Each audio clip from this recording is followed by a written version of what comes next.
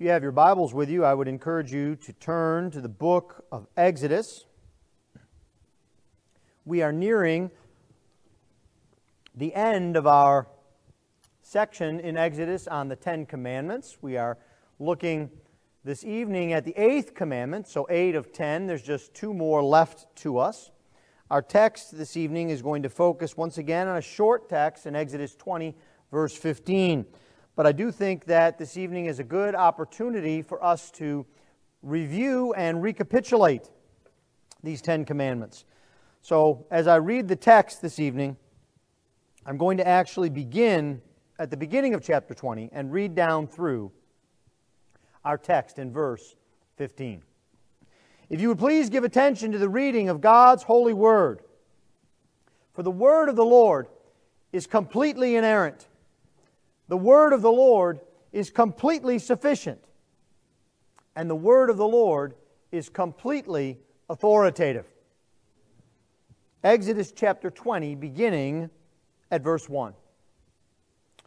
And God spoke all these words, saying, I am the Lord your God, who brought you out of the land of Egypt, out of the house of slavery.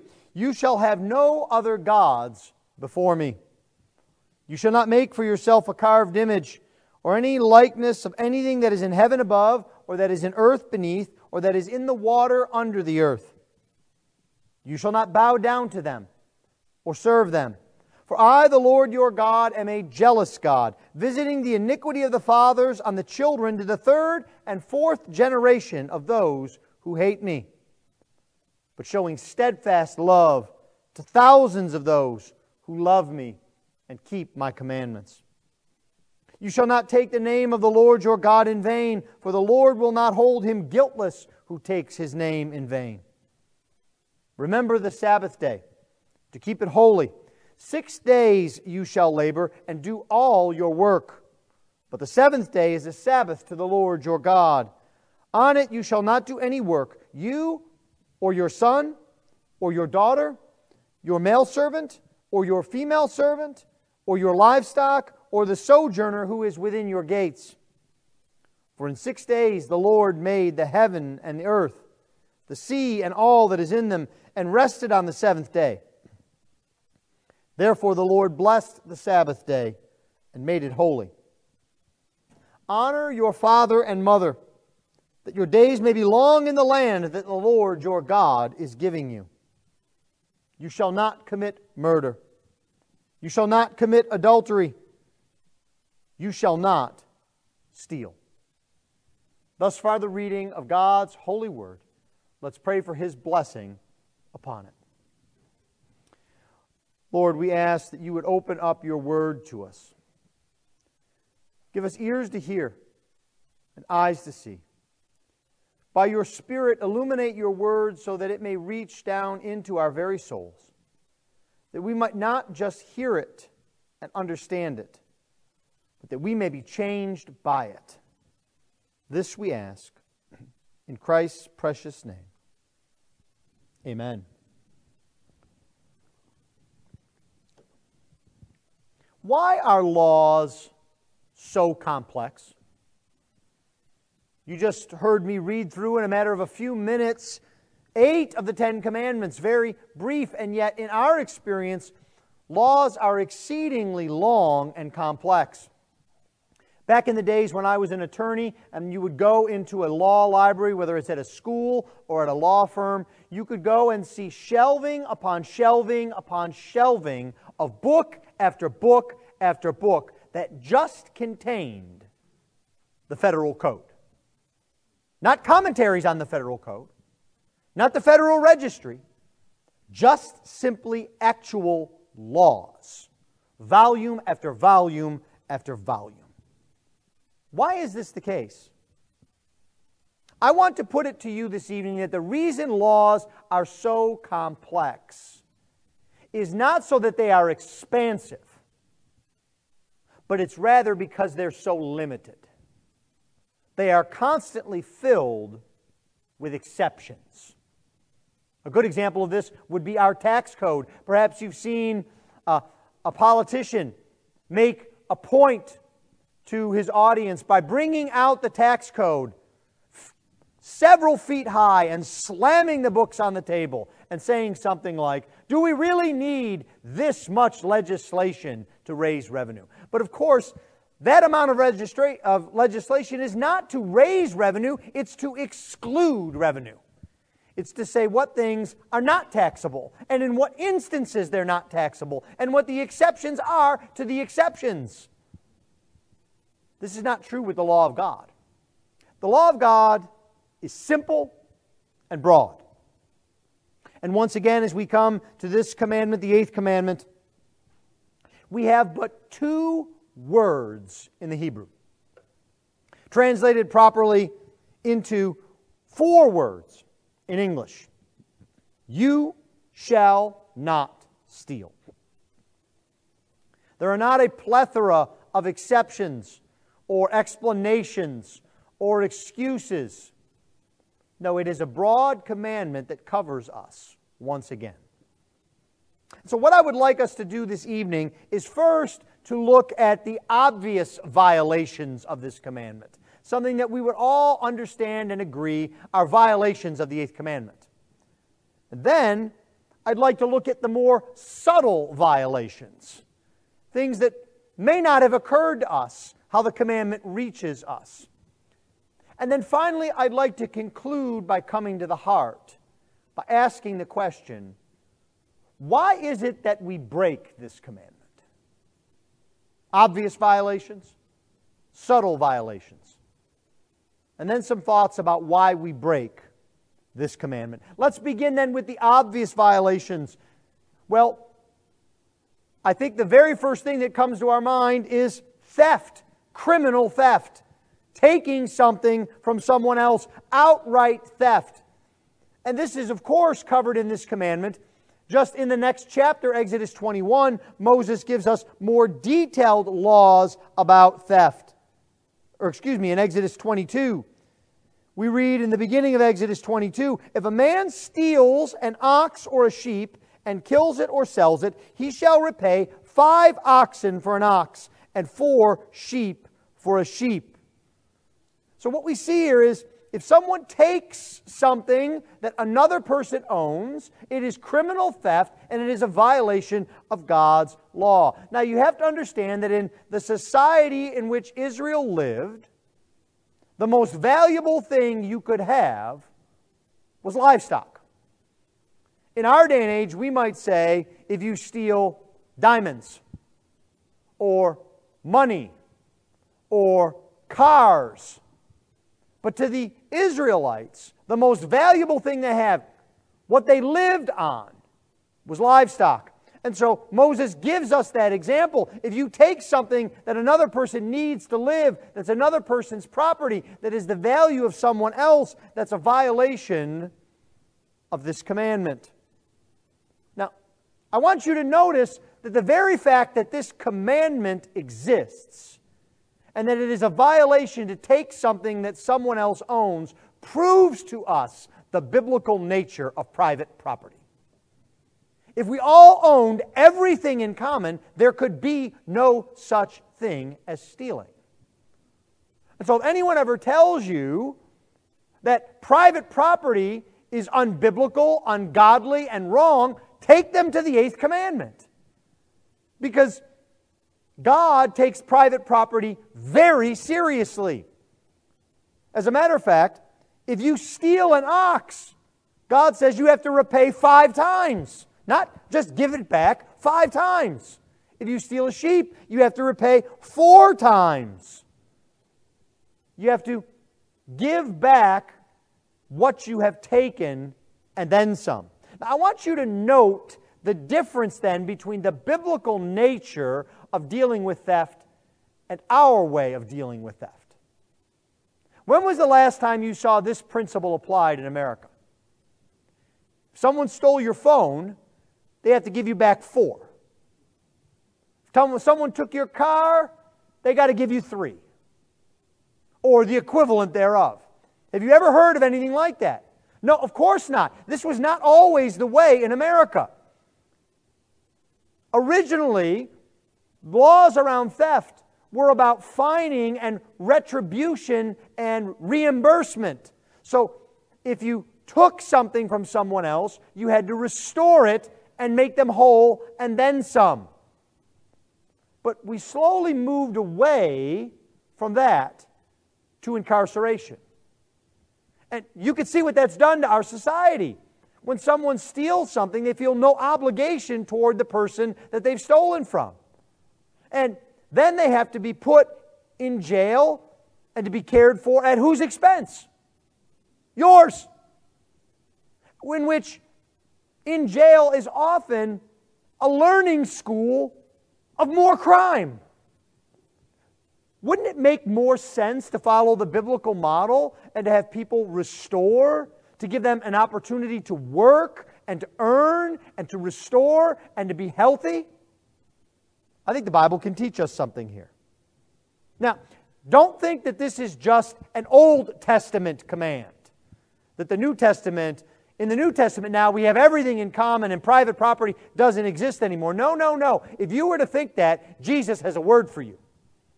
And His word comes in Matthew 19, verse 18, in which Jesus tells us, "You shall not steal." He repeats that command. And I think that's deliberately by the Lord to remind us that there is no division between the Old Testament and the New Testament. We have one book from God. It comes in 2 testaments. But there is no great distinction, no gulf affixed between them. And Paul follows his Lord Jesus in Romans 13. And he tells us once again, do not steal. This is an important command. We read it here in Exodus 20. We see it again in Deuteronomy 5. We see other laws in the Pentateuch. We see it repeated by Jesus in the Gospel and Paul in the letter to the Romans. This is not something that we can say God is unclear on. He's very clear about this obvious violation of criminal theft. Now, the problem, though, with focusing upon this is what we've seen over and over again. If we just focus on the obvious violations, criminal theft, we tend to say to ourselves, well, I'm not a criminal. I haven't held up a bank ever. I haven't thought about knocking over a liquor store. I haven't hot-wired a car. I'm not going to do this. And this was how the Pharisees looked at this commandment. They had easy targets. Tax collectors and Romans were thieves. All the time. They stole things that were not theirs. The way that the Romans collected taxes were they told the tax collector, we want so much in revenue from the people. Anything more you collect, you get to keep. You can see where that went very quickly. Tax collectors would collect far more than was due so that they could become rich. And we see men like Zacchaeus who became very rich in doing this. And so the Pharisees could have focused on others and their disobedience and not looked at their own lives and hearts. Well, it's not just outright theft that this prohibits. I think it's also important for us to realize that this commandment prohibits not just the stealing of things, but it prohibits the stealing of people. Yes, this commandment prohibits kidnapping. It's why in Exodus 21, verse 16, kidnapping is a capital crime. Even if the one who has been kidnapped is recovered unharmed, the very fact of kidnapping means that you have forfeited your life. And this is the great crime of slavery. Not just in history, but always. Man-stealing, it was called. And of course, it was rampant in Africa and in South America and in various places in the the late 17th and 18th centuries. It was how a slave population was built up. Men went into places and stole other men and took them from their homes and enslaved them. And we have to understand that that is wrong. regardless of the race of the kidnapper, regardless of the race of the one kidnapped, regardless of the reasons given why some should be slaves. That is a violation of the Eighth Commandment. And what I want to tell you is that goes on in our world today, every day. Slavery is not a 19th century phenomenon that was ended by the war between the states. There are places right here in the city of Houston, buildings where especially women have been stolen from other countries and are enslaved. And it's not right. And we need to stand for God's truth. There are places now, even today in Africa, where people are stolen, especially Christians, kidnapped, often by Muslims, taken away from their homes, away from their families. And we need to categorically stand against this. It doesn't have anything to do with history or with statements. It is always wrong. But let me give you a third obvious example, which may not seem so obvious to you. I think this commandment prohibits outright theft. It prohibits kidnapping or man-stealing. But I think it also prohibits gambling. Because what is gambling? Gambling is a redistribution of wealth without work. But you might say, but Pastor, in gambling, I'm just relying on luck. I think you need to go listen to the sermon on the third commandment. Because is there any such thing as luck? No. You might think that God has far more important things to do than to determine with absolute certainty which numbered slot the ball will fall in as the roulette wheel is spun. But it only falls where God wants it to fall. It's not luck. And the other thing about gambling is it is always a win-lose proposition. Do you know who always wins? The house. They have it set up so that even when you win, they get a portion of those winnings and they know that they are getting money for nothing. But lest you think I'm here to just rail against Las Vegas and riverboats.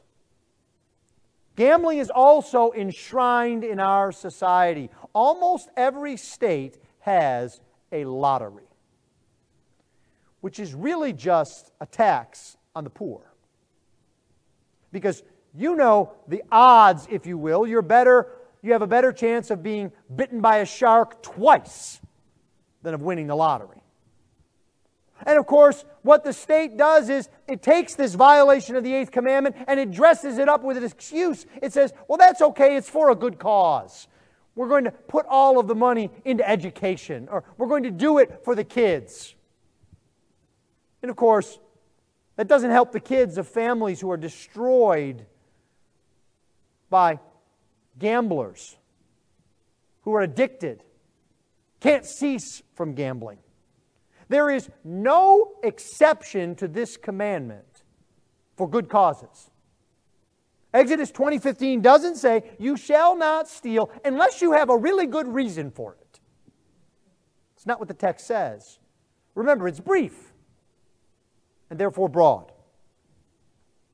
Well, those are obvious violations. Let's think for a moment about subtle violations of this commandment. The nature of this commandment means that there will be subtle violations that we don't always think about because it's a generic command. It is a comprehensive command. It is not limited by time or by location or by reason. You shall not steal. 4 words. And this commandment is given to us. It is once again a part of that so-called second table of the law. The section of the law that deals with man's interaction with other people. And this commandment shows us that the entirety of the community is in view here. What do I mean by this? Have you ever noticed that when someone steals something from someone else, it is a crime against the state, not just against that person? And the state can prosecute that crime, even if the one who has been stolen from says, no, no, no, don't. Now, it may be harder to prosecute without a witness, but the state doesn't need permission of the one who has been stolen from. It is a crime against the state because theft is an outrage against the community that we live in. It is a violation of the terms of trust and community in which we live. Let me ask you a question. Some of you, I think, are old enough to remember this.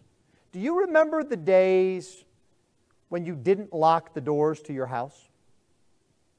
When you would go off somewhere and you would just leave the doors, not wide open, but unlocked, and you never really thought twice about it.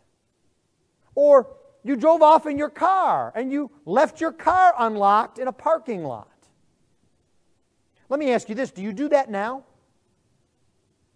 Brothers and sisters, I want to tell you, I'm parked in our parking lot and my car is locked.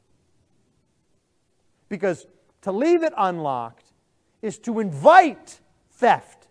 You can't trust your car parked in your own driveway. You've seen this on social media, people saying you can't leave your car unlocked. People will break into your car. They'll hope there's a garage door opener so they can break into your garage. And they hope the garage is connected to the house so they can break into the house. They'll rifle through your car for spare change or anything that they can find. Some of you have been violated in this way. You've had computers stolen. You've had guns stolen. You've had anything that you left in your vehicle stolen. You've had your houses broken into and things tossed aside.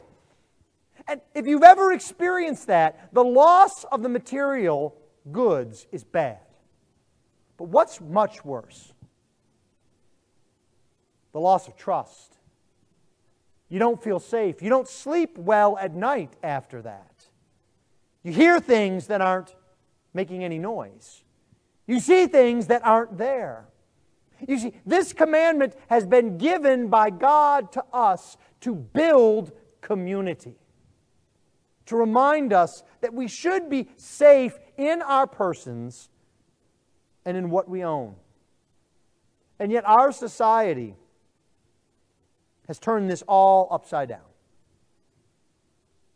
Do you know where is one of the most common places where thefts occur?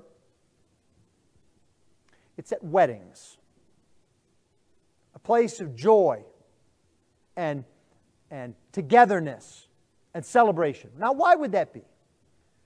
Because when we're joyful, our guard is down.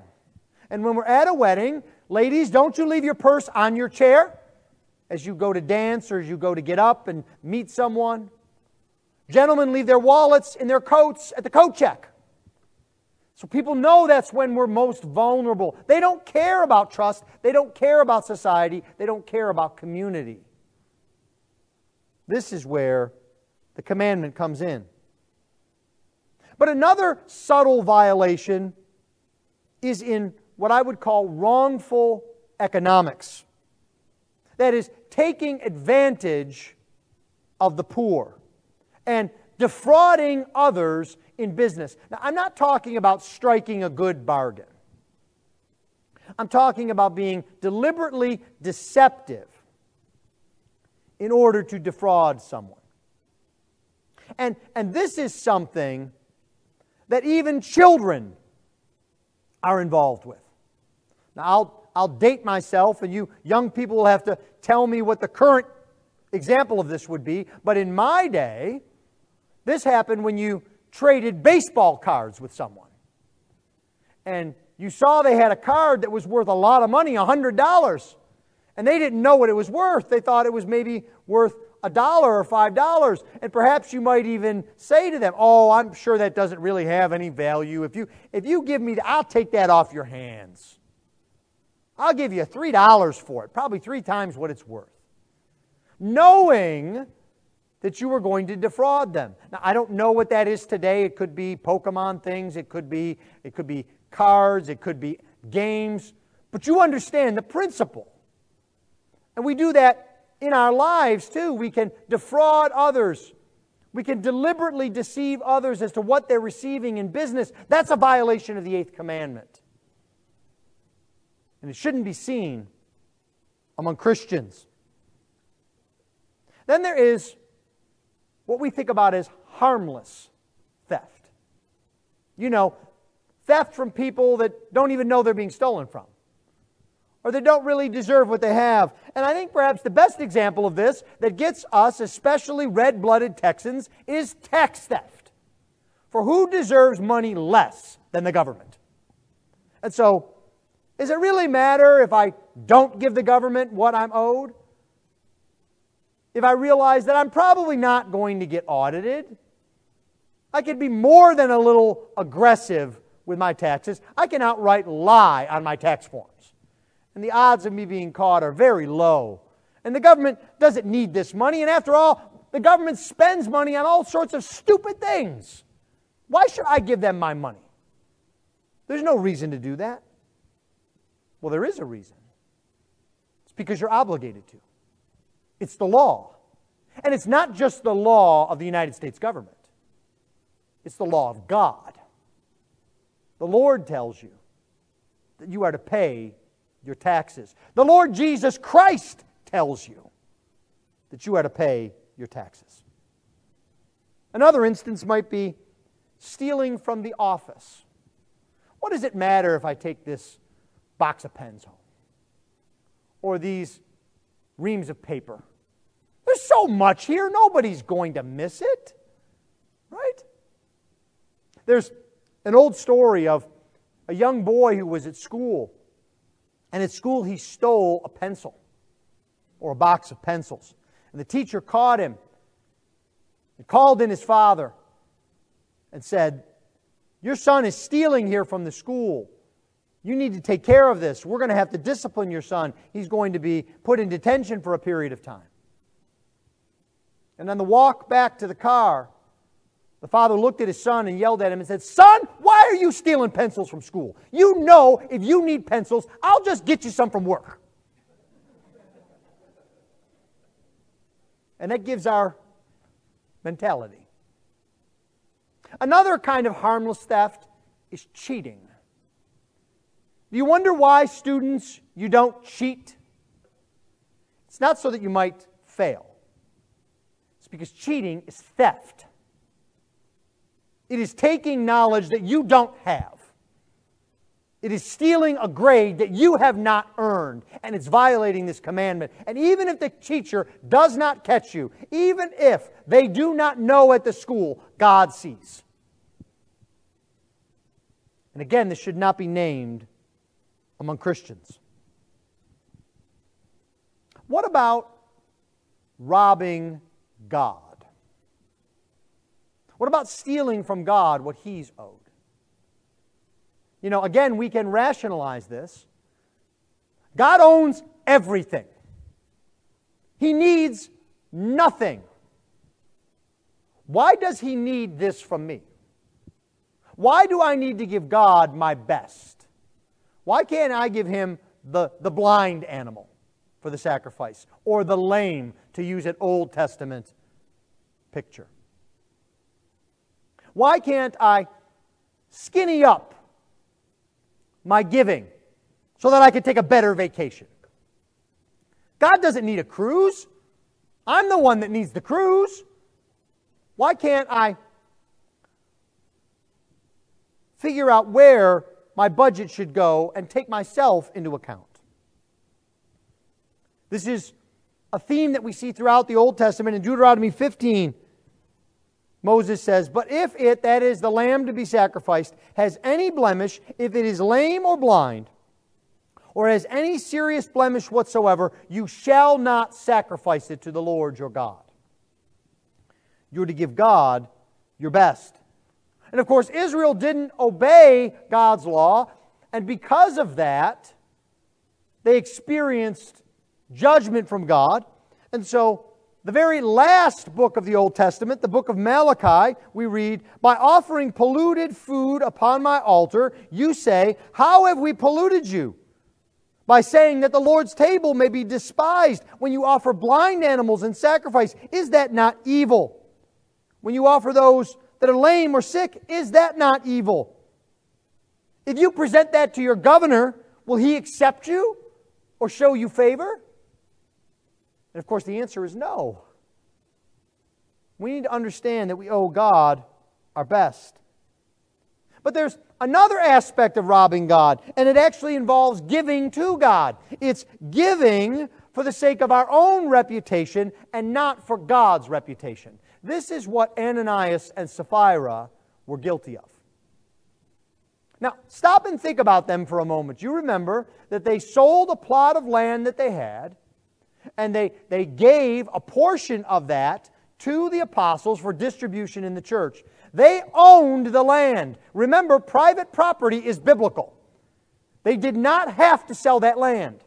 And they didn't have to give all of the proceeds of the land, because the proceeds of the land belonged to whom? Them. What was their sin, though? What caused God to strike them down? It was because they gave and they said, "We're giving all." And the reason they said that was because they wanted to look good before men and women. That was their offense. And so, if we are giving in a way that we hope to make ourselves look good, to enhance our reputation, we are violating this commandment. I said this to you many months ago when we were going through the book of 2 Corinthians. If that's how you want to give, God doesn't want your money. He doesn't need it. What He needs is your heart. He wants to make you more and more like Jesus. He wants to make you generous like Jesus is generous. So it's about the heart. Well, there are obvious violations of this commandment. There are more subtle violations, things we need to think more about. But I want to conclude this evening by asking the question, why do we break this commandment? Because I want to remind you that there is no commandment that you do not break, either in thought or in word or in deed, every single day. The law of God is that broad. Why do we break it? I think first and foremost, it is in us a failure to trust God's provision.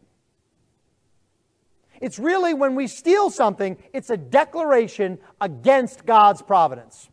God, what you have given me is insufficient. I can't survive on it.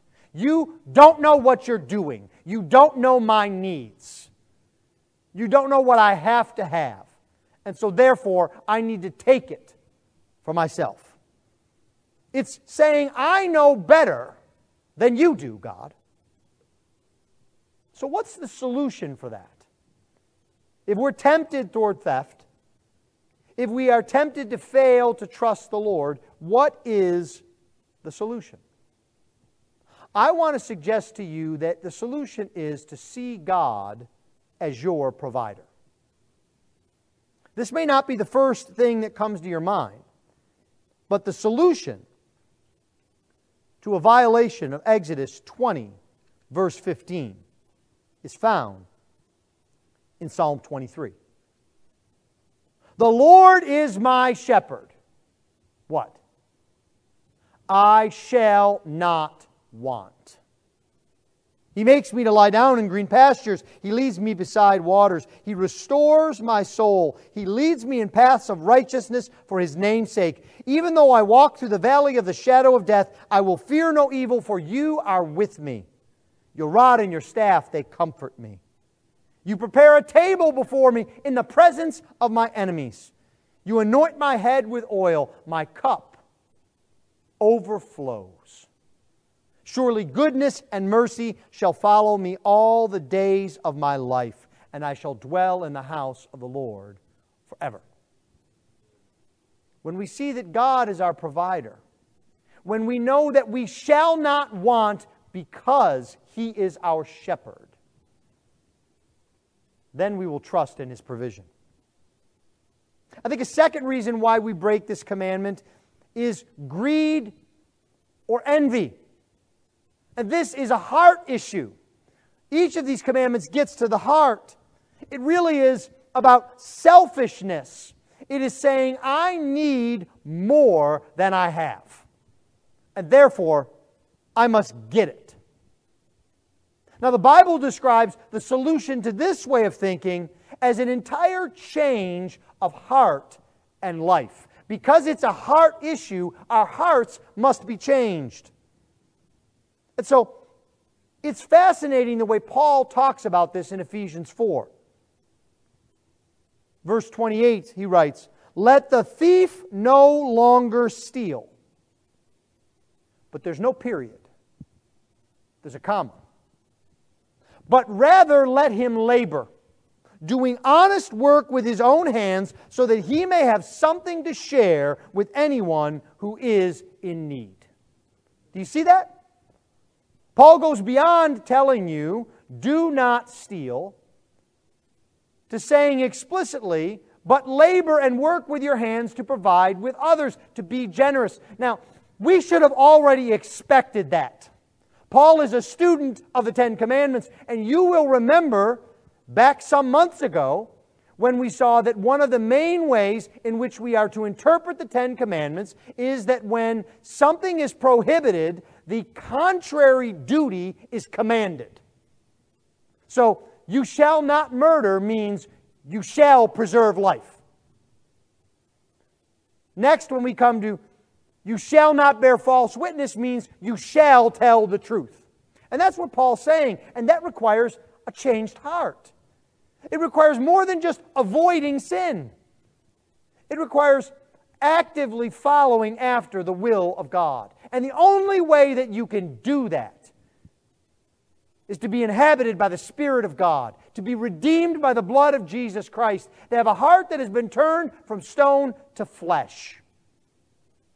And so if you're here this evening and you are tempted to break this commandment in any of the ways that I have described to you, then you need to begin with Jesus.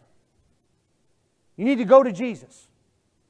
And if you haven't been to Jesus, if you don't know the Lord Jesus Christ as your Savior, then that is where you must begin. You don't start with a list of how I can avoid theft. That won't help you. You need more than a list, you need a new heart. And if you know the Lord Jesus Christ, then you need to pursue after Him. You need to pray. You need to read God's Word. You need to be accountable. You need to follow after your Savior. A third and final reason why I think we break this commandment is that we have an exaggerated view of our own importance. Self-importance. Stealing is as much about how I view myself and others as it is about stuff. When we think that we are more worthy than others, that others are undeserving of what they have, that we can take whatever we want at will, then once again we need to look at our hearts. We have self-importance and pride run rampant. But instead, what the Bible tells us is that we are to be so far from stealing that we are to be known for our generosity. We are to be known as a people of sacrifice for others. And you see this throughout the history of the church. You've heard me mention this before. Do you wonder why every hospital is Methodist this, and Baptist that, and Presbyterian this, and Lutheran that? It's because the church invented hospitals. And it did so to be generous to others. They wanted others to know the blessing of what they had. And you can see this throughout our society. You see it in universities. You see it whenever there is a natural disaster. Who are the first people that are there? The churches, Christians, helping, providing, encouraging. We are to be known as being generous because we are to imitate Jesus Christ, and He is the generous one. He made Himself of no reputation. He took on flesh for your sake, Christian. He became less so you could be redeemed. So what does that mean then for you today? Tonight, just one point of application that I want you to put into practice this week. Find ways to be more generous. That may not involve your checkbook or dollar bills at all. It may be being generous with your time. It may be being generous with your knowledge. It may be being generous with empathy. But again, as people of our Lord Jesus Christ, we should be known first and foremost in our community as those who protect the rights of others and who are generous for the benefit of others. Let's pray.